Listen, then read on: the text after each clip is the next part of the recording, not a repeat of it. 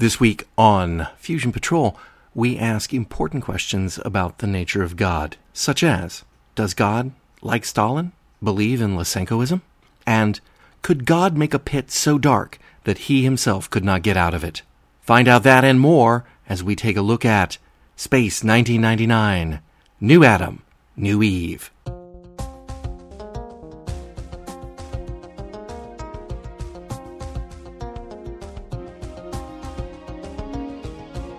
We take a single episode of a science fiction TV series and overanalyze it to within an inch of its life. This is the Fusion Patrol Podcast. Welcome to the discussion. Hello and welcome to another episode of Fusion Patrol. I'm Eugene. And I'm Ben. And tonight we are looking at the Space 1999 episode, New Adam, New Eve. 1,095 days after leaving Earth's orbit, Alpha's scanners go wild, as if a strange presence was taking control of them. Turns out it's just the great bearded one himself, God. He's here to rescue the Alphans by providing 4 of them a new planet, New Earth, and on it, a new Garden of Eden, or at least a small Valley of Eden. Here he brings John, Helena, Maya, and Tony, telling them to be fruitful and multiply. Although God, or Magnus to his friends, has some crafty ideas on eugenics up his robe sleeve. A cross between Koenig's stubbornness and Maya's intelligence will produce headstrong kids who are smart enough to get away with anything, and Helena's aristocratic nature and Tony's down-to-earth farm boy qualities will produce middle-class plebes. The perfect genetic soup for a new planet. And they start to go along with it. Why? Moonlight and romantic music? Why else? But before they can get down to business, they hear the terrible sounds of fighting, and leaving the valley, they find a mutant fighting an ape, as you do on these sorts of planets, and they rescue the mutant. But then God shoots lasers from his eyes from the clouds and sends them back to their Valley of Eden. Next day, force fields have been put in place. Maya turns into an owl and goes for a look, and she sees footprints all over the place. So, again, they find a way out of the valley and meet up again with their mutant friend. He explains God is just a cosmic magician who likes to play God by trying to unlock the secrets of life by breeding aliens. As you do. All his mutants, though, just want to die. They figure out that God gets his powers from sunlight, so they dig a hole, trick him into it, so it gets really dark, and the whole planet explodes, but not before they find their eagle and escape. The end. So, what'd you think? It's a piece of crap. Is it as bad as... It's worse. Brian the Brain, really? Yes, it's worse.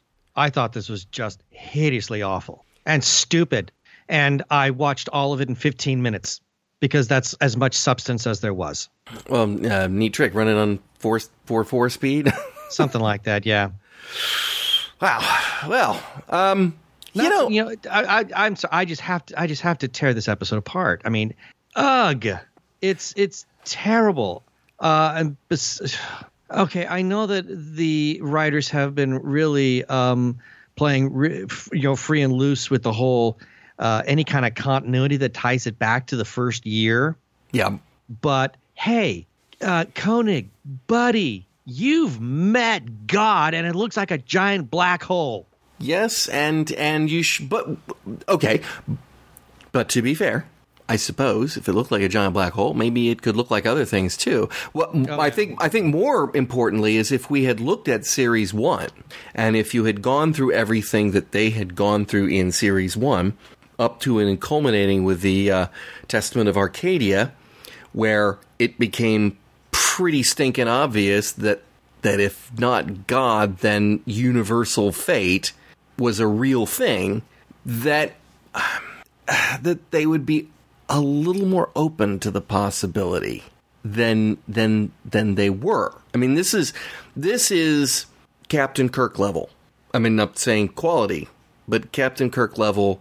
You know, there are no gods. Apollo is not a god.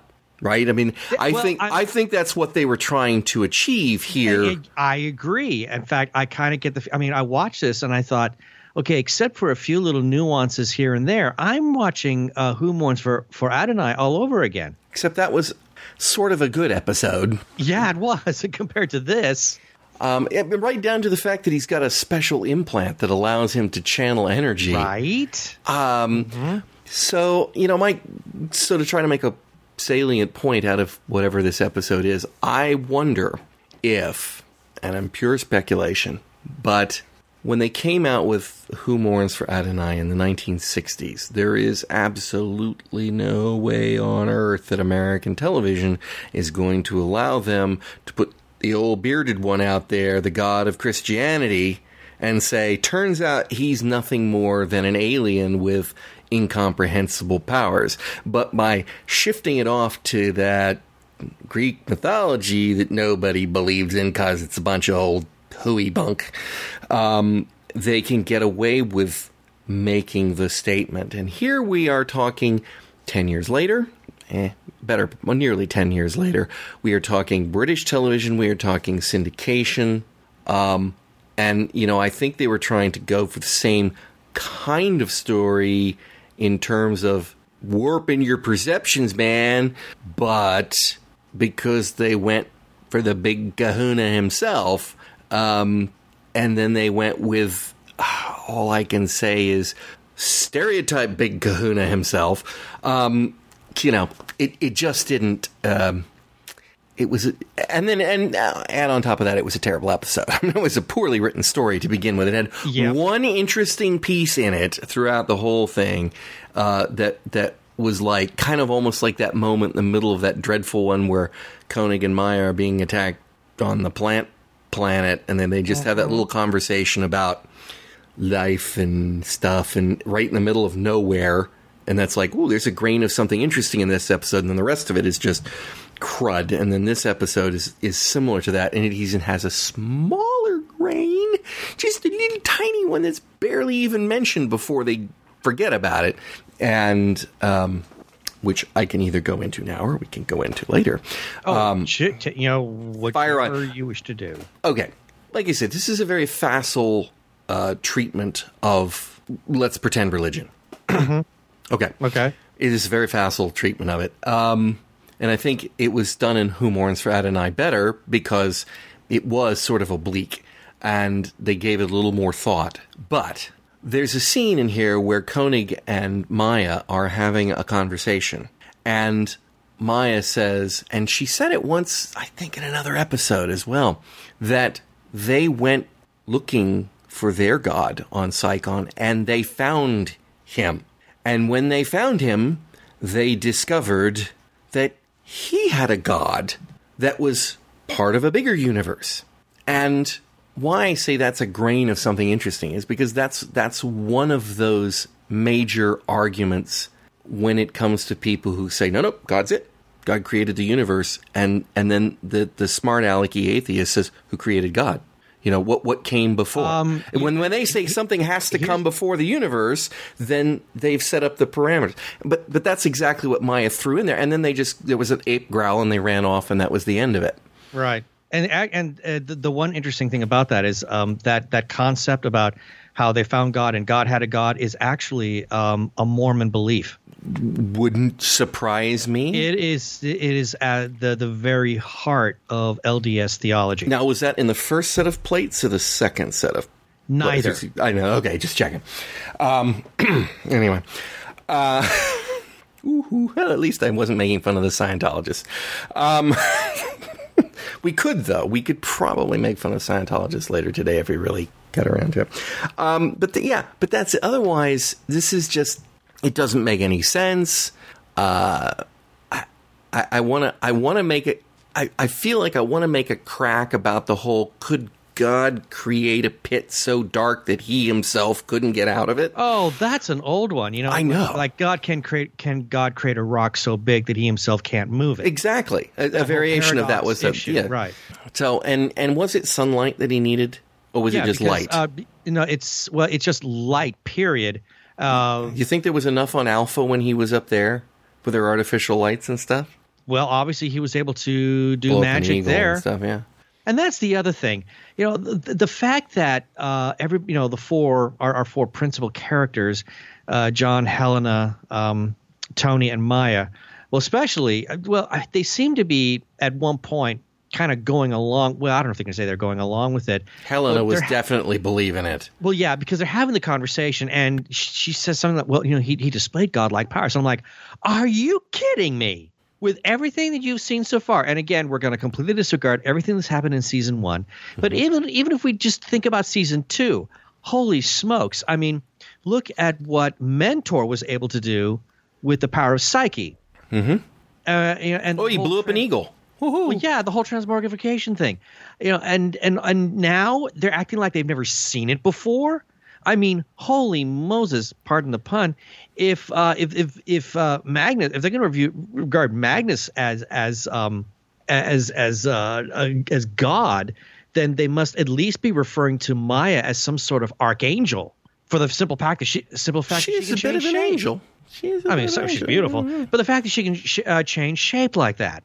I mean, that's a lousy argument on Helena's part, which points to just, again, some of the sloppiest writing that this show has ever produced. Yeah, no, but it does go back to, do I want to say Asimov? Do I want to say Clark? I can never which one. Any significantly enhanced technologies, Clark would appear like magic. And, I mean, again, with Humorins to Adonai, what we had with the Greek gods is that they were not... They were aliens. Well, it was more than that. In Greek mythology, they are not omnipotent. No, of course. They are not all-seeing. They are not omnipotent. They are not. So it's an easier stretch when you're primitive. Plunk somebody down and say, oh, yes, well, something, now that you think about it, maybe he was just an alien that was throwing thunderbolts from his fingers because of some technology that he's got. But this one, you kind of have to... you're either buying the whole Genesis ball of wax or, honestly, at one point he says he was Merlin and Nostradamus, which, we're quite a ways down the old power scale. A bit. And, I think they should have obviously figured it out, because if in the beginning God created light, how did he do that before he had light? Again, I mean, it's just, I don't know. Woolly thinking on these guys' parts. Okay, well, let's just have some fun and pick this one apart. So my first question is, at the beginning, Helena says it's as if the scanners there's a strange presence amongst them that's taking control of the scanners. What does that mean? I mean... What are the symptomatics of a scanner? How does she know? Yeah. I mean, that something is taking it over. They're acting weird. Must be a presence.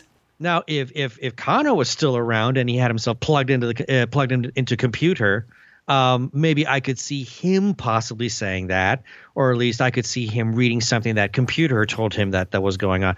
But for Helena, just to make that leap...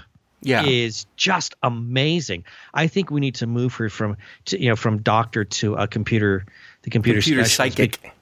Computer psychic, because she's a horrid doctor. Well, at least she doesn't have much to do in this episode. Okay, here's another one. No, except to show her frozen face. As the shoot. Maelstrom of colors, the shapes, the sounds. Everyone's staring at it on Alpha. They're all looking at it intently. Helena's looking at it like she's on a trip. Like, oh, the colors. And yet her face didn't betray that. Oh! And then there I go again. People start passing out. And they get headaches and stuff. And Helena runs a little check and she says it's like everyone's vital signs are decreasing all over Alpha. Where did that go? Oh, same place as anything else. It went out the window with all the logic and reason. So, like, why was that something that was supposed to be important later in the episode? Nope. No, apparently not. I mean, we think it is, but apparently they didn't. The writer. So Magnus shows up. You don't have to bow down and adore me. Thank you so much. It's like listening to Donald Trump. 40 years early. It almost, but it's like I went Python. I is like those miserable psalms. They're so depressing. Yeah. And honestly, I have more respect for this episode than I do for Donald Trump or Magnus. So, let's see what else. And then he makes food for them. Now, would you eat that? Well, to be honest, real food, John. Real food. At that point, he has not. I did not deem that he'd really shown any open hostility. I mean, okay, people passing out, that's one thing. But I really didn't sense that there was something evil at that point. I mean, evil. Yeah. So, I kind of would have been there with Alan, at least. I mean, Alan was ready to take a drink. Good job, Alan. I know. It's like, oh, real food, Commander. It's like you'd think everyone would be like jumping over the console to get it. To be honest, I in fact, I didn't see anything really wrong with it. Couldn't Helena scan it or something? Yeah, and there was nothing wrong with the fact that Magnus had presented food to them. Besides, he wasn't going to take the entire command crew. He was only going to take those 4 anyway. So what was the big deal? So, and there's another question. You get this whole base full of humans, and you apparently want to be just the 4 breeding, and so you take just the 4. That doesn't make any sense at all to me. Well, it's so much for being a God that's going to save them and give them paradise. Well, I mean, obviously, which shows how bad an impersonator he really is. Or how Noah's Ark he is. Yeah, just you and your family, okay? The rest of them, no. Drown. Yeah, you're going down. You would have eaten the food. You're wicked, wicked people. It's all. Are you trying to say that the food that Magnus presents them, that is an allegory to the forbidden fruit from the Garden of Eden? Yes. Oh God. I think. Is that? I mean, really? Is that what? No, I'm going to say. Do I really believe that, or am I saying that I'm stretching to that point now that you bring it up? I think you're stretching to that point. I'm stretching to give it an allegory of some kind. I don't think the writers are that clever. Oh, I'm sure that's true. I'm sure that's true. I'm just trying to put some, meat on the bones, even though it was all fruit and stuff. It's like, anyway. Okay, so they get down to the planet, and he says, "Well, here you go, Valley of Eden. So get down to your baby making." Hop on in there, Tony, and I did make some snide commentary about it, but in my recap, but the traits that he pictures, stubbornness or hard-headedness or whatever you want to call it for Koenig, and intelligence for Maya is going to produce a child like hell's only spawn, right? I mean, think if Koenig were an intelligent person, what damage he could cause. I mean, he is a dangerous psychopath. And if he was as smart as Maya, woo, that's just terrifying. Mm-hmm. And then there's the sort of, Tony is sort of the grubs of the earth. He doesn't know it, but he's a farmer. He's earthy and down to earth. And Dr. Russell is an aristocrat. Aren't those two ends of the spectrum? You mix those together, you get mud, right? Water, dirt, mud. You could. Well, all I know is that if you had mixed Tony with Barbara, then you'd have babies with no facial expressions. I think if you mix Barbara with anything, you'd have babies with no facial expressions. I don't know. Okay, intelligence. Maya, this episode has none. Maya is an alien, advanced alien. Really? Better than us, smarter than us. Maya is definitely intelligent. That is genetic, to some degree. Oh, yeah, I would agree to some Koenig's hard-headedness, stubbornness, is that genetic? Is that learned? That is learned. Aristocratic, learned. Down-to-earth farm boy, learned. Learned, yeah, that's environment. 3 out of 4 are not genetics. In his genetic, I cannot think of the term. Listeners, help me out here. It's not Lysenkoism. It's this is killing me. There was a debunked Soviet belief that learned traits could be inherited. Stalin bought into it big, and helped ruin their crops and stuff because they were doing all this stupid stuff with that failed branch of biology. And I cannot, it starts with an L, and it's got a Russian name. But anyway, that's what this is. That's what this is.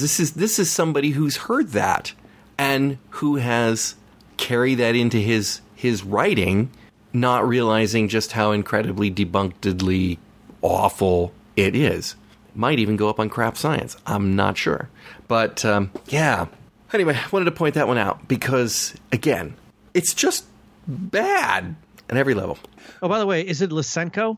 That sounds awfully correct, but it doesn't quite. See, because there's I'm looking on Wikipedia. There's Lysenko, and he. Yes. Well, there's one paragraph that I'm reading says Soviet scientists who refused to renounce genetics were dismissed from the post. Blah blah blah blah blah. Scientific descent from Lysenko's theories of environmentally acquired inheritance. Yes, was formally outlawed in the Soviet Union in 1948. Lysenkoism. Yes, that's it. It's amusing. Well, anyway. Stalin was in favor of it. 3,000 mainstream biologists were fired or sent to prison, and several were executed as part of a campaign instigated by Lysenko to suppress his scientific opponents. Yeah, it was... That sounds about right. It was not a good time, but this is the kind of stuff that Lysenko was talking about, and it's wrong. It's empirically wrong. But, yeah. So that part was... His logic behind that was terrible. I love their line. It's very bad manners, and it's bad psychology. We're not rabbits. There's something else. That inestimable quality that we call love. Which I'm thinking, you've not met too many humans, have you? Obviously not. Because I think humans don't actually require love to, get down to the not all of them. No. Some of them just obviously, obviously that's the ideal, the gold standard, if you will, on television anyway. But let's consider when this was being made, and they were probably maybe they felt the need to get just a tiny bit preachy, and yet they went ahead and tried to shack them up. So I mean, 6 1/2 dozen of the other there, and they came pretty darn close. Yeah, if it hadn't been for Ape Boy and Mutant Man, or is it Mutant Boy and Ape Man? I don't know which. Take your pick. Then they would have succumbed to the actual music playing. I've watched that episode many, many times, and it never dawned on me that the dialogue is saying that there's actually music playing. They're hearing the incidental music. They say that. That never dawned on me. They say who something like who did his arrangement, or they're talking about the music. That silly tinkly little music that's playing, that's all romantic like when the moon came up.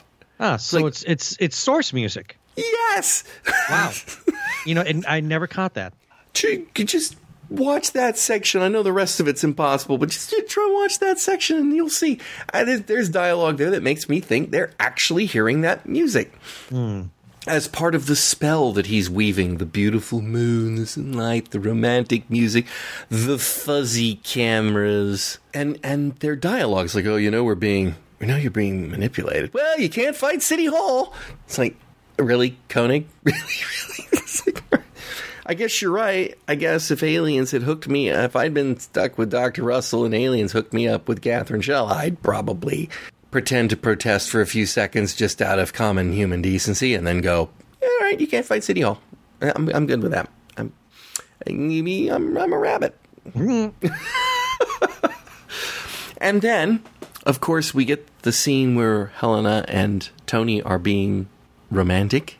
And I just want to remind everyone, Dr. Russell, Barbara Bain, cannot act her way out of a wet bag when she's trying to play under a warm, fuzzy spell. Every time she's ever been under warm, fuzzy spell, for whatever reason, don't worry about it, John. She kind of moves herself around, and she gets that sort of smuggish smile as best she can do on her face, and turns her head. I mean, it's so clichély bad. And she got a little chance to ply it here in this one when she's, not exactly playing coy at the same time, but showing interest in Tony. It was appallingly awful. Why is it the Maya owl doesn't shock Tony when it lands on his arm? Oh, you mean break his arm? No. When he puts that, when she turns into an owl, he puts out his arm. She lands on his arm before she takes off. They shock each other. Oh, that's right. Well, she's changed shape. Oh, well, there you go. It's the same reason that she doesn't break his arm. So if she turned into Dr. Russell, they could fool Magnus into thinking that they'd broken his powers. Temporarily, at least. He does figure out eventually that is Maya. Did he figure out it was Maya, or did he overhear them saying it? Well, somehow he learned. And maybe he overheard it. Who knows? I found that interesting. I really did. I found as much as it was interesting stuff. Is he sees yeah. Go ahead. I was going to say for whatever method that he has to be able to monitor. I mean, okay, so while they were on Alpha, I'm sure he monitored their signals. Their all the communications that were going on within Alpha. Here, I'm sure he's got some kind of means to monitor them as well. It all starts off when he sees that breed of owl and says, "I thought you were all extinct." Right, which makes me think he definitely did not know it was Maya. No, he didn't at first. Why did she land on his arm? He brought her down. Okay. I wasn't 100% sure of that. I got that every time I watch this. That's the feeling that I've got, that the way he moves his arm, he is now summoning her down. I mean, he's just had a moment to eat some light and recharge. So he's a solar battery. So he just he has no charge. Well, he didn't. No, he's not a solar battery. He is a solar energy direct converter. I was making a joke. Okay, go ahead. It's important. It's sort of important. I was making a joke. Anyway, he raises his arm and he brings it down, and she follows. And believe me, if she had any choice, that would not have been it. I felt that she was compelled to it. I think you've got to make a good case for it. I wasn't, because they did say something. He caught you and let you go, but it was weird. And then the fact that later on he just suddenly goes, "Well, I'd forgotten that your race could do the thingy dingy," despite the fact that she'd done it the night before fighting the ape. He wasn't paying attention. He paid attention enough to shoot him with lasers from across the planet. So, I mean, but again, I don't know. See, we're trying to apply omnipotence to the man when he doesn't have any. That's the whole point. So he chooses when he's going to survey them or not. And yet, like the weakening life forces, right? That doesn't go anywhere. He doesn't notice it. So they go, "Well, he's not infallible." And then later on, he goes, "Oh, yeah, I knew that was you." Or, "I remembered that was you." Or, "I forgot you could do this thing." And there's nothing more to it than that. Other than, if they had said, well, it made no difference. Does that make sense? In other words, knowing that he didn't know it was Maya when she came down and landed on his arm is important to the plot. Because now he doesn't know everything. Right. Then later on, he does know it, but that's not important to the plot in any way, shape, or form. So it's like, why did they do it? It's the weird thing is, I really didn't have any issue with that. I just took it to say that he's didn't they say something? I mean, he's obviously old. Yeah. He's very long-lived, and he is a cosmic magician. He's been around the block. The last of the cosmic magicians. Right. So he probably knows all about Psychon, already knew about it, and then it becomes just a throwaway line. I forgot you people could do that. Okay, moving along. That I just read into that as saying, okay, he learned about Psychon, he learned about the power of psyche and the power of shape change or reorganizing of matter. He learned about it, and okay, issue's over, move on. It seems that's how I've always read it. I agree. There's lots of things you could just go and I liked it. It's not even a hand wave. A hand wave is something where it's something which, I mean, I could see it would have to be a hand wave for you, but it's not one for me. I mean, it's simple a matter of the episode inferred that he learned about this, but he forgot. And now he was reminded, oh, God, that's right. Maya she's a Psychon. I mean, oh, me. Psychosian. Oh, me. I forgot. Yeah, exactly. You can't let a slip of the tongue go by. He had forgotten, and now he was reminded, oh, that's right. I had forgotten her people had that power, or at least some of her people had that power. All right. The mutants. Charming looking mutants. To say the least. Those little white suits with the tubes glued all over them are very so effective. Cute. He takes aliens, brings them together, breeds them, and then, quote, probes that fertilized life to learn the secret of life. Is that what I think it sounds like? That he's interfering with their gestational development? Fetal possibly. development? Kind of sounds like. I mean, obviously he's doing something with them on a genetic level. What is the secret of life? Okay, I know that's a big. I know 42, right? No, but what is it? We don't actually kind of get that from this. No, we don't. We don't get that at all. Which, to me, my takeaway from that is, if I'm not getting anything out of this in terms of the sake of the story, then that tells me that I fail to understand what it is that Magnus is after. And how is that supposed to give him, like godlike powers? I mean, how's that? Yeah, by whose definition? Yeah, he's already got godlike powers. Well, according to Helen, he does. But what is he trying to examine how life gets created on that kind of DNA subatomic, level, that by cracking that little bit of a code, it will give him the power to create life with a wave of his hand? Yeah. Good question. I don't know. I mean, neither do I. I don't think the writer knew. They just the secret. I think that might be. I'm going to go so far as to say I'm pretty sure this episode must have inspired Douglas Adams. Could have. You didn't really. You asked me the secret. You didn't really know what the question was, did you? Well, it's right. What's the question? See, I think that's this and other shows like it, but I think we can reasonably assume that Douglas Adams saw this. I think we can safely say that. Oh, it's a fair bet. I would definitely say that he's the sort of guy who would have seen it. Yeah. I mean, when did this episode air?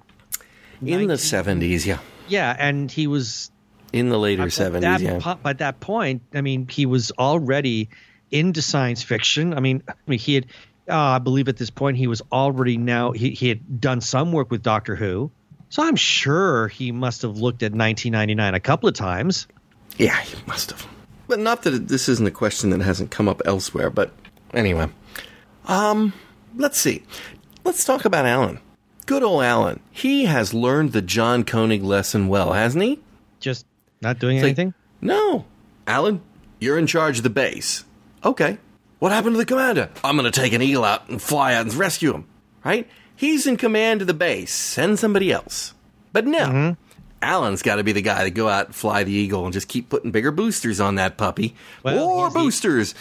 He's the angry Aussie, remember? But that was, had nothing to do other than that. But I thought it was interesting that, put him in command, and what does he do? Just like Koenig, I got to be the guy to go out and try to rescue him. Well, and again, you learn what you see. Well, yeah, you learn what you see, but and here's the one. I'm really shocked at myself that I'm going to cut this show some slack on this one story point. Kirk would have done the same. For the most part, yeah, I would agree. I would agree. Because that's the way it's written. But would Scotty have done the same thing? No. Now that's the question. No, Scotty would not have done the same thing. But see, Scotty's in love with the ship. So he would have stayed. So he would have sent like a boatload of guards, a boatload of red shirts to go out there and die for the cause. But he would have stayed with the ship because it's the ship. All right, I'm just going to say Friday's Child. Actually, he beamed down with the troops. He did beam down. He did beam down with the troops. But that's after they scared the Klingons away. Yeah, that's true. But yeah, that's true. Now, but to go back to 1999, as far as Koenig goes, well, we got to remember it's Martin Landau. Yes, he has a contract. Exactly. So he has to be the one to save them. So they just followed suit. Yeah, good old Alan. What else we got? I got nothing else on this. I know I was spoiling your joke, but I did think it was kind of interesting that the power of the light decelerator apparently has no capacity for storage whatsoever. You plunk him in darkness, power's gone. There is no battery, there is no margin for error. The planet just falls apart. Well, okay. Yeah. Now, it can't be very big. And if it is decelerating light and then using all that energy, then he must be expelling a lot just to keep the planet running, just to keep the planet intact. I would be inclined to possibly think that had he not been exercising it or using it in a continuous basis, just constantly, that maybe it could store. But he was always running it. Did he make this planet near the path of Alpha? Or did Alpha come by his little planet that he's been conducting experiments on? Oh, wow. I would be... Well, given Magnus's motives, that's a good question. I would... And the fact that Alpha has always been moved around a bit. I don't know. Either way works. Because he says he created the planet. Either he moved the planet in Alpha's path or he moved Alpha's path. Okay, that's another alternative. He could have moved the planet into their path. Okay, yep. But it seems like he created the planet. Oh, he did. I get that. And he's been working on it for quite some time because he's had all those generations of mutants. Yeah. Out there. Yeah. Well, I'm very pleased that Space 1999 has tackled these deep theological issues by bringing us this kind of thought-provoking episode to make people question the very deeply held beliefs. I'm sure this has caused a lot of people to change their philosophy in life. I'm going to yak any moment now. Stop. I got nothing. I don't either. I've got nothing. I mean, and the sad part, there's really not much there. That's why I said I was able to watch, 15 minutes and I was done because it is just void of really any significant substance. Just a little bit here, a little bit there, and the episode's done. I guess there is something that we should point out or talk about just briefly anyway. Brian the Brain, the whole episode seemed to be structured around the test of Koenig and Helena's love. Oh, God, yeah. Again, this test. We are experimenting, or we are trying to tell us something about Helena and John and Tony and Maya in this episode, 2 in a row, where they're kind of focusing on that romantic angle between the two of them. But this one says a different story altogether, doesn't it? I mean, yes, he's putting the whammy on them, but it breaks down pretty fast. Yeah. I used to think when I watched this episode that was just literally the horn dog in them going, well, I guess if I can't have that one, I guess I'll, okay, fine. But, listening to it a little more carefully this time, there's definitely some cosmic magic going on to cause them to do this. I don't know what it's supposed to be telling us, though, about John and Helena or Tony and Maya. Is it anything? Or is it just completely and utterly incidental? Because the whole thing is set up around bringing them down to breed and breaking them up into different pairs. And then we get basically nothing about it. Well, my take again on that is the reason we basically get nothing is because it's not given any opportunity to pursue. I mean, he pairs them up for the reasons he has, as stupid as they are. But they're his reasons. I mean, we look at them and we think they're just utterly, they're nuts. But as far as Magnus is concerned, they're valid. So Magnus pairs them up for this purpose, but for the sake of the episode, of course, our heroes have to win. It never comes to any kind of fruition. Therefore, there's no need to go down that road any further. Ben, next time we talk about Space 1999, we've got a real treat coming.